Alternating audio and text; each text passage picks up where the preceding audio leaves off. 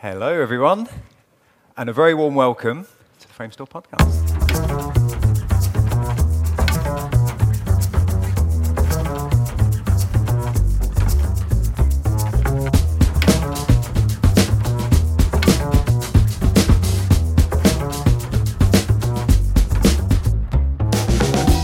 Hi, I'm Simon Devereux, Director of Global Talent Development at Framestore, and welcome to the Framestore Podcast, a learning and talent development focused podcast made by Framestore for Framestore. We have a very special episode for you this week where we break the tradition of our two-parter format with a standalone episode we recorded live from this year's FMX conference in Stuttgart, Germany. At this year's conference, we ran a number of workshops and talks from our first ever company suite, and part of the schedule was this live podcast with none other than Tim Weber, award-winning Visual Effects Supervisor and Framestore's very own Chief Creative Officer. We talk about all things Flite, Gravity, the early years of Framestore, and of course, Tim's desert island food. So settle in, grab a Pilsner and some schnitzel, and please enjoy episode 21 of the Framestore Podcast, our FMX special.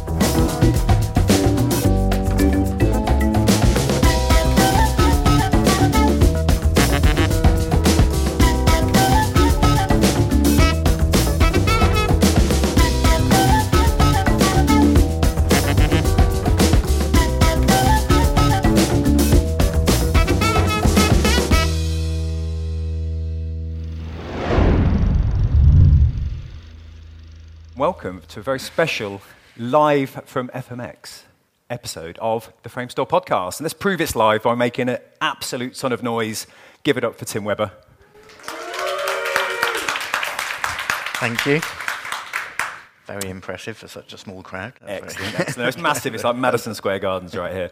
Hi, I'm Simon Devereux, the Director of Global Talent Development at Framestore, and welcome back to another episode of the podcast. Regular listeners will know that every 2 weeks we invite a guest from our global Framestore community to take on the Framestore Podcast Dailies, our 13-question grilling. Set questions designed to find out our guests' inspirations, their work at our studio, career journey so far, plus all manner of tips, tricks, and advice. Today, it's my great pleasure to welcome to the pod Tim Weber, award-winning Visual Effects Supervisor and Framestore's Chief Creative Officer. With over 35 years in our industry, Tim has worked on some of the most iconic and visually stunning films of our time, including Gravity, make some noise, Avatar, and The Dark Knight, to name a mere few. With an Academy Award, or an Oscar, for Best Visual Effects for his work on Gravity, Tim is known for his innovative approach to visual effects, which has helped to push the boundaries of what is possible on screen. In his latest project, Flite, I will get to the end shortly, Tim continues to change the game of digital storytelling by creating a visually stunning and emotionally compelling movie that takes us on a journey through the skies. The film establishes Fuse, Framestore's Unreal Shot Engine, a new VFX pipeline using Unreal Engine. Welcome to the podcast once again. I think that's like 3 introductions I've done, Tim, already. I'm going to get into it, but yeah, it's great to have you on the pod. I feel very welcome. Absolutely. Yeah. Well, ironically, when I first joined Framestore a year and a half ago, when I did my little FTV live, to draw the crowd, we brought Tim Weber. So you interviewed me when I started. I did, which was that's right, yeah. A lovely memory. And now I get to turn the tables. I won't be asking you whether you're a cat or dog person, I promise. Okay. But it's nice to be having another conversation with you, Tim. So I'm going to get into it. You know, the law of podcasts say we have about 45 minutes to an hour of chat ahead of us. And everyone is talking about Flite, not just at Framestore. It's growing, the conversation's building. And I'd love it if you could tell us a little bit about the inspiration behind Flite, and if you can rewind to tell us a bit about how Fuse came about in the first place. Yes, well, first of all, I'll just explain. Flite is the name of the short film. Fuse is the name of the pipeline which we built to make Flite and to make other films. So Fuse stands for Framestore Unreal Shot Engine. But it's also called Fuse because it's fusing a traditional visual effects pipeline with an Unreal pipeline. So people have been making particularly short films in Unreal for a while, but they've always been made with very small teams of usually generalists working very tightly together. And Unreal isn't designed, it's a game engine. It's not designed for large projects, large films of the scale that we usually work on at Framestore. And we wanted to add all the tools and the pipeline and the workflows and build up a system to be able to do that. And I'll talk a little bit more about that in a minute. Flite is the film, and in developing a new set of tools, you are much better off to do it on a project when you're actually using it for real. If you build something like that in a sort of ivory tower, you don't always create the right tools that you actually need. It's much better working on a real project. It's much harder because we were making the film Flite and making the pipeline Fuse at the same time, which was very challenging for both of them. But I think we ended up with a much, much better pipeline in the end. Awesome. So the inspiration for Fuse was we wanted to be able to work as to the same scale and the same quality as we do on traditional visual effects films.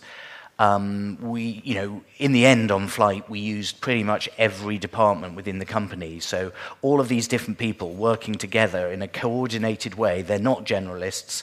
Many of them had never used Unreal before, and there's not time to retrain everyone to be really familiar with Unreal. So we had to build everything to set that up. And Flite is a film. The inspiration for Flite came partly as a testbed for Fuse, but also I've been wanting to make films using Unreal and using virtual production in a particular types of virtual production for many years now. I mean, really, since I made Gravity, I saw the potential in Gravity. We made the whole film in previs before we shot the film.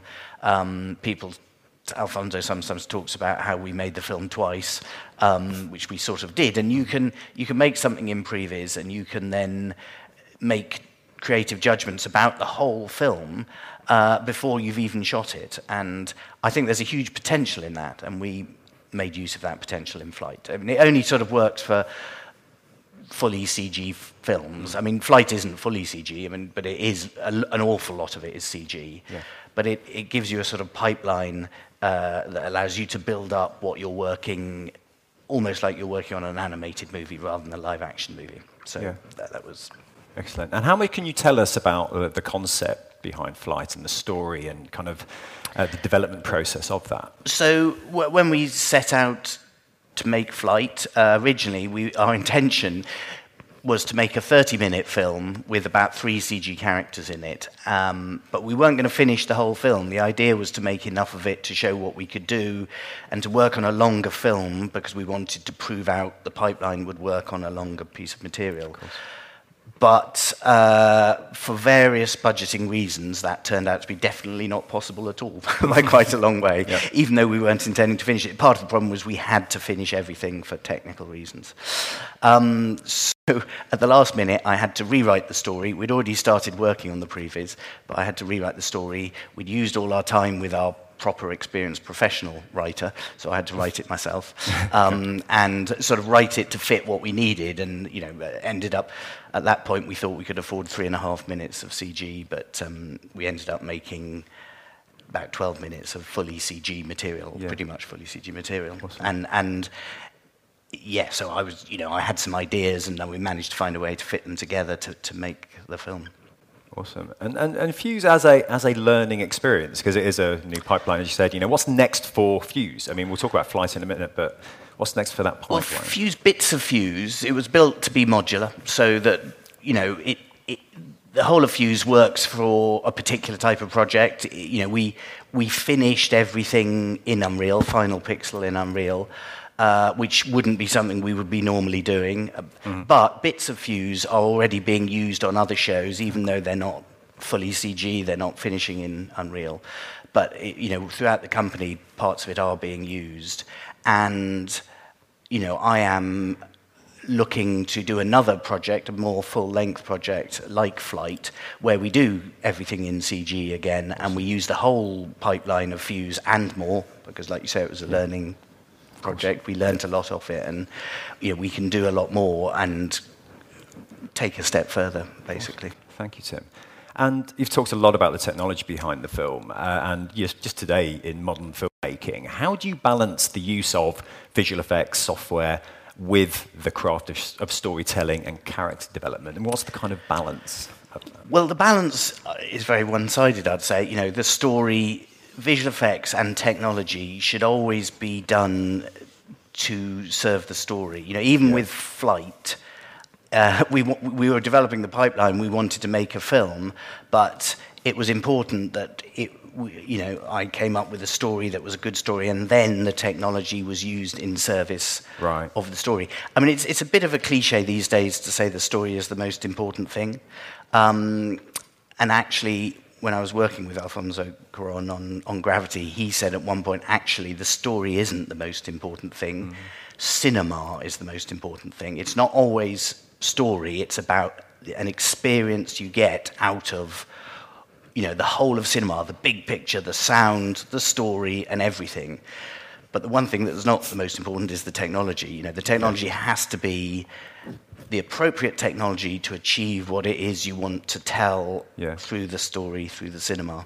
Interesting. And that leads us neatly into our next question, because you've touched on Gravity already, and you've worked on some huge shows, as we said in our introduction. How does working on arguably what is a smaller scale project like Flite, how does that compare to working on the big scale productions that you've mentioned already? What unique challenges present themselves on both sides? A lot. Yeah. We intentionally made it as like a big scale production as we could, because the point was to prove out the pipeline that it could work on a big scale production. So we worked in the same way that you work on a big production. But like I say, so we involved all the different departments. The animators were animating, the environment artists were doing environments, the look dev people were doing look dev, and they all had to work together. And I tried my best to be a really stroppy director, because that's what happens on the big projects, and that sort of thing. So we tried to make it like a big film, but of course, we don't have the budget for a big film.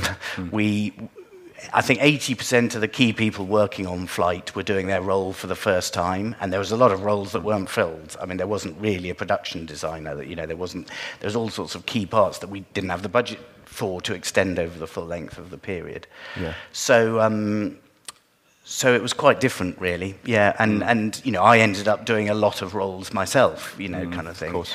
But yeah, a bit different. But we tried to make it as similar as we could. Cool, thank you, Tim. And in terms of challenges on Flite, so coming back to a budget aside, tell me a bit about what was the biggest challenge or challenges working on Flite for you that you overcame? I mean, actually, one of the really big challenges was finishing in Unreal. It's not...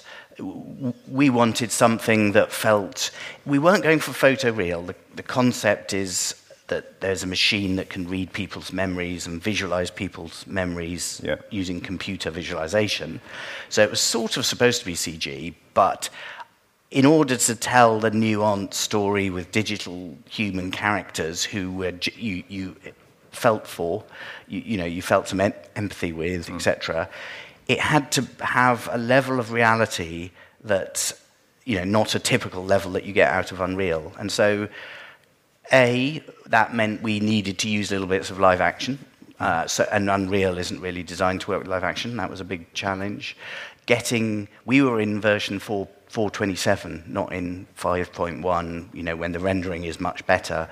But we were stuck in 4.27 because when we started. So getting, close to photoreal, which is what we're aiming for, renders, was a big challenge. And then I made some extra challenges, trying to do a lot more material than we really could afford. And because it's told through someone's memory, there's some very long POV shots that go on for minutes, continuous shots. And I should have learned, I've done quite a few shows with long shots, Gravity being one. Yeah. I should have learned just how much extra complication that adds to everything. It really multiplies up. All the other complexities, it multiplies up. So that was tough. Can we expect an extended director's cut in the future? If I could get the budget. Yeah, right. Yeah, back to that again. Yeah. Full circle. Yeah. And it's not one of our prescribed questions, Tim, but, what would you have done differently if you could start the whole process again? It would have been nice to know what we were aiming for when we started, rather than the sort of intending to tell one story, tell a different story, tell one story. It would have been nice to have been in the latest version of Unreal. In fact, we worked on it quite slowly because of the lack of resources, because it was 2022, post-pandemic, there were no resources anywhere, so we were slower than we expected to be. If we'd known that, we would have made the change to 5.1. Mm-hmm. And what else would I have done different? I mean, it worked incredibly well. The concept of making the film in Unreal up to the final render, which was very challenging, but up to that point was incredibly beneficial, and we got a lot of response. I mean, developing the tools as we were doing it was not ideal, but but the principle of it was excellent. It lived up to my hopes, I'd say. Yeah, excellent. So, Good. I would do that again. Yeah, just do it all again. Yeah, why not? Why not? And I'm desperate to kick off the Framestore Dailies, but we're on the subject of technology and the constant evolution of technology. I mean, whether it's artificial intelligence or the advancements of all of the software that we work with and new software coming into play. How do you, as a senior creative in industry, stay up to date with all of these new advancements in industry? Well, I think you just have to be inquisitive and curious. I think if you are, then you will naturally stay up to date up to a point. You don't have to know the details of everything. I have not used Unreal myself. I would love to find the time to be able to spend, to do one of the Unreal courses or something, but I haven't. But it doesn't stop me being able to work with it and champion it and make the best out of it. I think, I've been staying up to date now for decades, really, because I've been in the industry a long time, and I think it's tricky. You have to be continually interested, but it does work. The reason I'm sort of hesitating at this point is that could well be about to change with AI and machine learning. It feels like there is a change happening now that is on a different, a different scale to what's been going on before. And on that point, how do you see the industry evolving within the next 5 to 10 years? What's the future of the industry look like, do you think? I actually think it's, at the moment, we are at a step change place, and I don't think it's possible to predict. I think AI may not make that big a difference, but it could totally transform everything massively. I think it's impossible, right at the moment, it's impossible to say. I don't think there's any point speculating. Let's nip that in the bud now, because we're about to drop the Framestore Podcast Dailies. Tim, are you ready? Okay, I'm ready. Okay, let's drop the dramatic sound effect.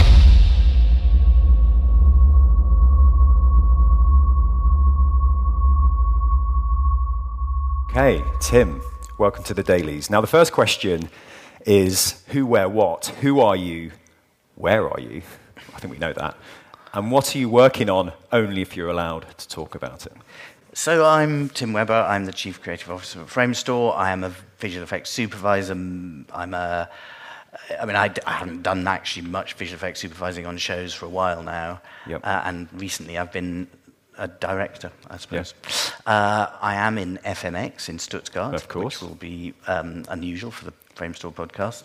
And what am I working on now? I mean, I can rarely, or unusually, I can talk about it. Because I'm working on the publicity of Flite mostly. I'm doing lots of things. I'm looking into machine learning, how that's going to change things. I'm working in a lot of different areas, but probably the thing that's taking up the most of the time. I thought I'd finished Flite. Yeah. I thought that was done with, but there seems to be more to do now than there was making the film. Yeah. So the full press junket junkets, well ahead of you. Going around the world, that sort of thing. Awesome. That could be well first on the podcast where somebody can actually talk about what they're working on. Yeah. Amazing. And I teased it out in the intro. I almost just answer all my own questions in the intro, but hey-ho. How long have you worked here? So I said 35 plus years very broadly, but how long have you actually worked at Framestore? Well, I'm not sure I can be any more specific than that because I refuse to. I think it's around about 35 years, probably. Yeah. Yeah. So I know it's over 30, but I refuse to count it. No, don't. You've got to stop now. Yeah, definitely. So this is an interesting question on the dailies, which is about break in the VFX industry. And we often talk about big breaks as the first job in the industry, but a lot of people see their break as different to that. It could be the moment where you knew this is what you wanted to do. But going back to your formative years, Tim, what do you consider to be your big break? I mean, I'd say my big break was to get into the industry before there really was an industry. Yeah. Digital visual effects didn't exist, but I was there at the right time. I got a job making coffee at Framestore when it was about 12, 15 people, something like that. Wow. So I grew with the company as it grew. I grew with the industry as it grew. I did a lot of things for the first time because no one had done them before. No one had the opportunity to do them before. So I think just being in the right place at the right time was great. Getting to work on Gravity was obviously a big break. It was a very unusual film, creatively, technically, and just because it was so, not many films at that point had been that much about visual effects, probably just Avatar. Yeah. And so I was at the heart of the filmmaking process in every way, and that was incredibly satisfying, and it enabled me to do lots of other things since. So that was... Yeah, and Gravity comes up a lot on the podcast. Whenever we talk about the Framestore show that sums up Framestore, I would say 75% of our guests go for Gravity. Gravity, right. Yeah, and is it true, I don't know whether this is a rumour or an urban legend, but is it true that the VFX credits were front and centre on the credit roll? Alfonso fought to change the normal traditional order of credits, and I got a credit in a place that visual effects supervisors don't normally, and the key team got moved up, and he made some big changes to what was traditionally done because he knew that what a difference visual effects had made to it. So, I mean, that film is nothing without the visual effects, isn't it? Yeah. Not that it's not a great story, of course. No. But yeah, absolutely. And I'm staying on this question because it fascinates me that you were at Framestore when there was just 12 to 15 people in the studio. Do you remember what the kind of vibe was like in the studio? Could you just take us back to what Framestore was like when it was just a handful of folks? Yeah, sure. It was lovely. And I think it's hanging on to little elements of that makes Framestore what it is today. Yeah. It was a small team of very creative, very decent, nice people, many of whom are still there today, many years later. And the company was in the right place at the right time as much as I was, and it was an opportunity to do new things, grow, and just to learn all the time because the technology was changing. As I said, there was no such thing as digital visual effects at that point, really. Of course. So we were inventing it as we went along, really. Yeah. What was the first show you worked on? That was interesting. The first long form. I did a lot of commercials and pop promos, and no one would have ever heard of those. The very first sort of long form thing I did was the first time anything like this was done. It was Gulliver's Travels for television, 1980 something, I think, nice. Or early 90s possibly. I'm terrible on dates. Sorry. And it was what was called a mini series back then. I think they were an hour and a half each, and it had a very big budget. For then, it wouldn't be much in the days of Netflix, but it was Gulliver's Travels, giant people, small people, a lot of that going on, and we had to do. Previously we'd worked on things that were 30 seconds long, 1 minute long, with 10 shots in, and this had 700 something shots in it. We had no idea what we were doing, and I was the visual effects supervisor, with a team of me and one other compositor. So. Yep. Wow. Yeah, rare times for sure. Yeah. So still on the subject of Framestore, and I always call this the cheesy question, so forgive me, but what is the best thing about being part of Framestore 35 plus years on? Well, as you said earlier, everyone always says the people, and it is the people. But the people are great. And I think, as I sort of referred to, there has been a spirit and a culture to Framestore since those very early days, which, even though now it's a way, way bigger company, elements of that are still there. It was amazing how long people used to talk about Framestore and say it still has the feel of a family company. Yeah. They don't anymore with thousands of people. But it went on a lot longer than that should have. And it still has a little bit of that in there, I'd say. Yeah, it definitely comes up a lot for sure. And still on the Framestore, so we're going to move into kind of formative years and mentoring shortly. And I teased out the question, the big Framestore show. Not sure I should allow gravity, but you can say it if you want. But if you could recommend one show that truly showcases Framestore at its very best, what would it be? I don't think I couldn't not say Gravity. If I can't say Gravity, I'll say Flite. Yeah, my own show. Go with Gravity. That's also cheating. It's all right. It's allowed. So moving into myths, then, this is an interesting one. What's a common myth about your job, role, or field of expertise? What do people often get wrong, Tim? I think one of the slightly sad myths about it is that as you sort of become the visual effects supervisor and that you're the sort of hub of the visual effects, creative and technical to a point, but certainly creative, that you get to be creative all the time. And actually that job, as you sort of often in many roles as you get higher, the role becomes more about management and politics and all of those sort of things. It's not the playground you want it to be, but that's life, and there is plenty of creativity in there, plenty of stuff to get your teeth into, and those are the bits that make me and I think every other supervisor I know happy, and it's great being able to sit with a team of talented people and craft something and work together. And collaborate to make something special. So the politics and the management is what comes with being able to do that. You couldn't have that collaboration if you're not managing teams and managing the interface with you and other departments on the film and managing how the studio are dealing with it, etc. That's what you have to do to have that collaboration. Yeah, I mean, collaboration has come up a lot at FMX this year, actually. A lot of the sessions we're running here, collaborations almost come up every time. And you talk about creativity, because typically creativity is all about the work, it's all about the work. But actually the work, to your point, doesn't get made without genuine collaboration, communication, working together as a collective whole. Absolutely. It's really interesting. Yeah. So, moving on, again, looking back, it's all very reflective here, Tim, what's the most important lesson you've learnt over your career? Do you know that I'm going to come up with one small, quirky one. I'm going to go and be creative. I mean, there's lots of lessons I'd say I've learnt about how to manage big projects and stuff like that, which in many ways are sort of more important. But to show there is some creativity, I'm going to come back with a creative one. This is something I was taught by my art teacher when I was at school. I had a really brilliant art teacher when I was at school. He was, sort of well respected throughout the whole country, and he was sort of quite special. And a lot of the things he taught me about art have been useful in everyday life as well. But he taught me about chiaroscuro, the sort of traditional, I don't know when it sort of came up first, probably Renaissance sort of time, the idea of light and dark, light and dark, light and dark. That is important visually when you're creating shots. It's very important to me. It's something that I try and remember often, that, you want light, dark, light, dark, light, dark. So you get a sort of rhythm of it across the image. It's very important for that.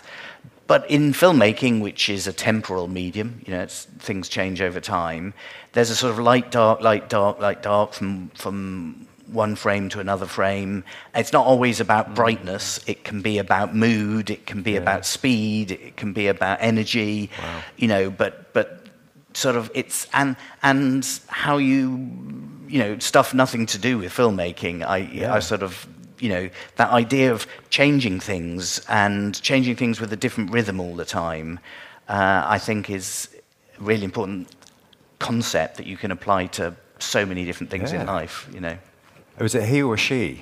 It was a he. He was ahead of his time, right? I mean, that sounds like almost kind of really complicated color grading. I mean, getting a feel of a shot, not just like light dark, but just the whole. Yeah, well, he was talking about it mostly with respect to like Renaissance art and things like that. Yeah, but apply it to everything. Yeah, absolutely. I mean, he was very inspirational and quite special. Yeah, I love that. So that links neatly with the next question, which is who has been your most important professional mentor? Is it your art teacher from school, or are we going to go I was going to say, I don't think I have a single one most important professional mentor. I would mention a few, and they're all, apart from one, directors I've worked with. I think you learn more from the sort of people. I mean, you learn more from the people above you, but from the people above you, not just in your role.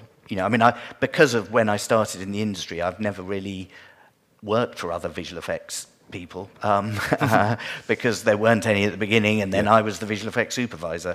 So I haven't sort of learnt off another visual effects supervisor. I mean, once or twice I have worked with one, but even then, not massively. So I've learnt off directors, and I think you do learn more working from a person who does the job above you that has a broader view, because I think looking at the bigger picture, whatever job you're doing, understanding the broader view and how it interfaces, in the case of visual effects, how it interfaces with the art department, with the cinematographer, with the editor, with the, etc. And so seeing it from the director's point of view is important. So Alfonso Cuarón, massive influence. But there was Roger Woodburn, Danny Klein, and a couple of directors I worked with when I was doing commercials, and a few other directors along the way. Christopher Nolan, I've learnt a lot of. And the one person I would say in a similar vein who is not a director, who I've also learnt a huge amount of, was Chivo, or Emanuel Lubecki, the cinematographer on Gravity, who is, a really genius cinematographer, and I learnt a huge amount about cinematography off him and the craft of making movies. So that was great. But I definitely learnt more of people outside of the visual effects industry, really. Yeah, I love that whole different perspective of different roles, particularly the director role, but the whole kind of trickle down to cinematography and the various crafts in film. It's amazing. Yeah. Great answer. Thank you, Tim. Moving neatly, I say that a lot, don't I? Moving neatly, nice segue into underrated tool or tools. What's underrated that you use on the daily that's indispensable? Okay, well, I'm going to go from talking about something creative previously to talking about something not ostensibly creative, but very important, I would say, to help me creatively. I use a tool called Dynalist. It's a hierarchical note-taking app. There's a few of them out there, Dynalist, Workflowy. I've used them both, and I think there's a couple of others. But it's hierarchical. You can take notes and expand one note and collapse it, and it goes down levels and levels and levels and levels, and you can link one thing to another. Nice. And it's a great way. You can use it for brainstorming. You can use it for collaboration. You can use it for structuring the talk I'm doing tomorrow. I've totally structured in it because you can splurge everything down and collapse it and see an overview, and expand it and see the detail, and you can move stuff around in your notes. And it's just a really powerful way to take notes, create notes, get information out of your brain, share information, lots of different things. I love that. And that's an app? It's an app, yeah. You can use it for free. I'd recommend everyone sign up for a free account and play with it. There you go. A lot of people at Framestore are bored with me trying to recommend it to them. But but then if you want all the bells and whistles, you pay a small monthly fee. It's very powerful. I just take notes like almost a serial killer. It's just the scrawlings of a madman, and I rarely refer to stuff. I love the idea of taking all of that and using it. Yeah, right. And because you can find it again very easily, partly through the hierarchy, partly through search and things like that. And it's incredibly useful. I've tried a lot of apps, and we get a lot of recommendations on the podcast, so I'll let you know how I get on with that. I'm going to give it a go, Tim. So we're getting into the last few questions now on the pod. This is the most popular question, and we're going to ask a lot of people here, actually. We're going to be TikToking our recruiters. But the question is, what is one piece of advice you'd give to someone starting out in your field? I would, slightly referring back to, who my mentors were, I would say, look at the bigger picture. Whatever you're doing, at any point in the process, try and understand how what you do fits in with, the bigger picture, and try and see it from a bigger picture viewpoint to see what people want you to do, how they want you to do it, to understand people working alongside you, what they need, etc. Don't get too focused in your particular job, I think. Yeah. That enables you to do your job well, and it enables you to be ready to move on to the next stage and move up. Yeah, that whole concept of being open-minded as well. We talk a lot about squiggly, curvy careers, and no career path is necessarily linear. No. Being open to those surprises along the way. One of the great things about coming up when it was the early industry is you did every role. You were a team of one often. You did every role, you got experience in doing a broad range of things, and so when you come to be a visual effects supervisor, I understand a much wider range of things than someone who might have come up as an effects TD or something who's come along a narrower, more specialized path. It's harder for them, I think. Excellent. Yeah, look at the bigger picture. It's great advice. Okay, probably my favorite question on the pod now, Tim, is what's one question you wish I'd asked you, and how would you have answered it? Where have I failed today? How do you manage to look so young? No. Oh, yeah. What moisturizer do you use?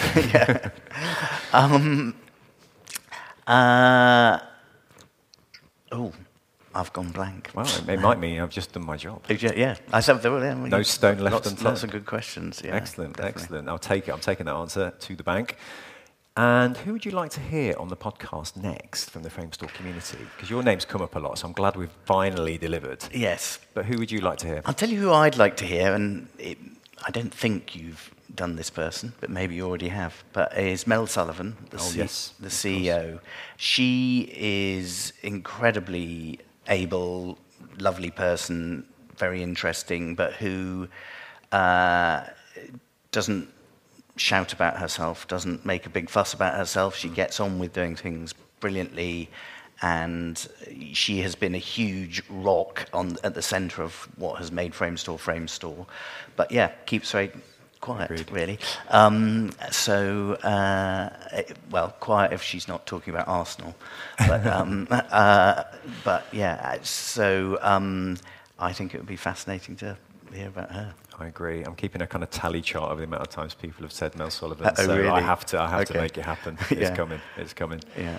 Okay, right. We're moving into our last couple of questions now, Tim. And this is anyone who does listen to the Framestore podcast will know that this is why people pay their admission.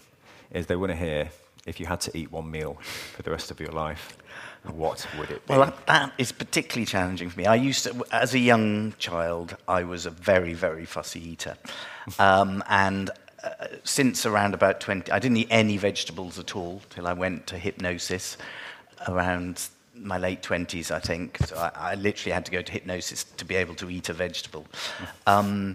Since then, I've been trying to improve, and I've recently been on a big health kick, and the sort of concept I've been reading about, based on latest science, a lot of research has gone into gut microbiomes and stuff like that. Mm-hmm. It's all about diversity of food. So to have to suddenly go back to eating one single meal for the rest of my life, it's really hard. So I'm going to have to go back to my childhood when I survived pretty much off honey sandwiches and go for honey sandwiches. Yeah. I remember having honey sandwiches. Honey sandwiches or not marmalade. God, I'm going all bloody Paddington Bear. It was crisp sandwiches. Oh, crisp sandwiches, yeah. And somebody told me about they used to have sugar sandwiches. Ooh. So you'd have butter and sugar in the middle, and then it would turn into some kind of like icing kind of situation. It sounds crazy. But I love that. I thought you were going to kind of go egg and chips or something, or but that is honey sandwiches. I haven't had it yet. That was almost all I ate. We'll know you're having a bad day if I see you in the corner of Framestore chowing down on some honey sandwiches. Yeah. Okay, right, final question. It's the unofficial question, and we've got Sergio Gonzalez here, who it's his fault, episode 1. When asked what question that he wished I'd asked him, he said, what music do you listen to while you work? And we've created a Spotify playlist. So I'd love to know, what do you listen to while you're working, if you listen to music, of course? Well, do you know, I pretty much don't these days listen to music while I work. Most of my working is about collaborating. It's meetings, it's reviews, it's about other people. So you can't really listen to music. And on the gaps in between, I'm quite often really having to focus and concentrate on deep into things. So I don't much. Yeah. But I will give you a piece of music that I would like to listen to if I had the time. Gurecki's Third Symphony is a very beautiful piece of modern sort of classical music. And I'm not much of a classical music fan, actually, but it's an incredibly beautiful, slow-building piece of music that I would recommend to everyone. Amazing. Well, it's going on the podcast. Track 1. I'm going to open it. It ends with the Venga Boys. Thanks to Carl Woolley, which I curse him to this day. Amazing. Well, before we go, I just wanted to say thank you, Tim, because before we launched the Framestore podcast, I remember sitting out on the roof deck at Framestore, kind of asking for advice about the podcast. So you came up with the idea to split it into episodes, to kind of shorten the running time, and I thank you for that, because it's really made a difference, and we continue to get great feedback on the pod. So great. I hope you enjoyed the experience, Tim. It was very interesting. Yeah, amazing. Thank you. Before I let you go, and before I let you go, is there anything else you want to talk about? Anything you want to plug? Anyone you want to shout out? I've got a talk tomorrow in the hall. More talking about me, sadly, about various things I've done in my career. But that's it. Cool. Yeah. That's worth plugging, I think. Please give Tim a extra huge round of applause. Thank you. Thank you. And it's goodbye from the Framestore Podcast. Thanks very much.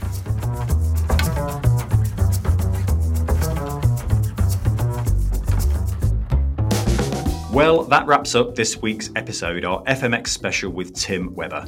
It just leaves me to thank Tim for being a brilliant guest and good sport, Mario Muller and the FMX team for the recording and their hospitality, and special thanks to Sam Sosnowski from the global training team on production duties. We'll be back in 2 weeks' time with another special guest from our global Framestore community to take on the dailies, and of course, a willing co-host to join us. Thanks for listening. We'll see you then.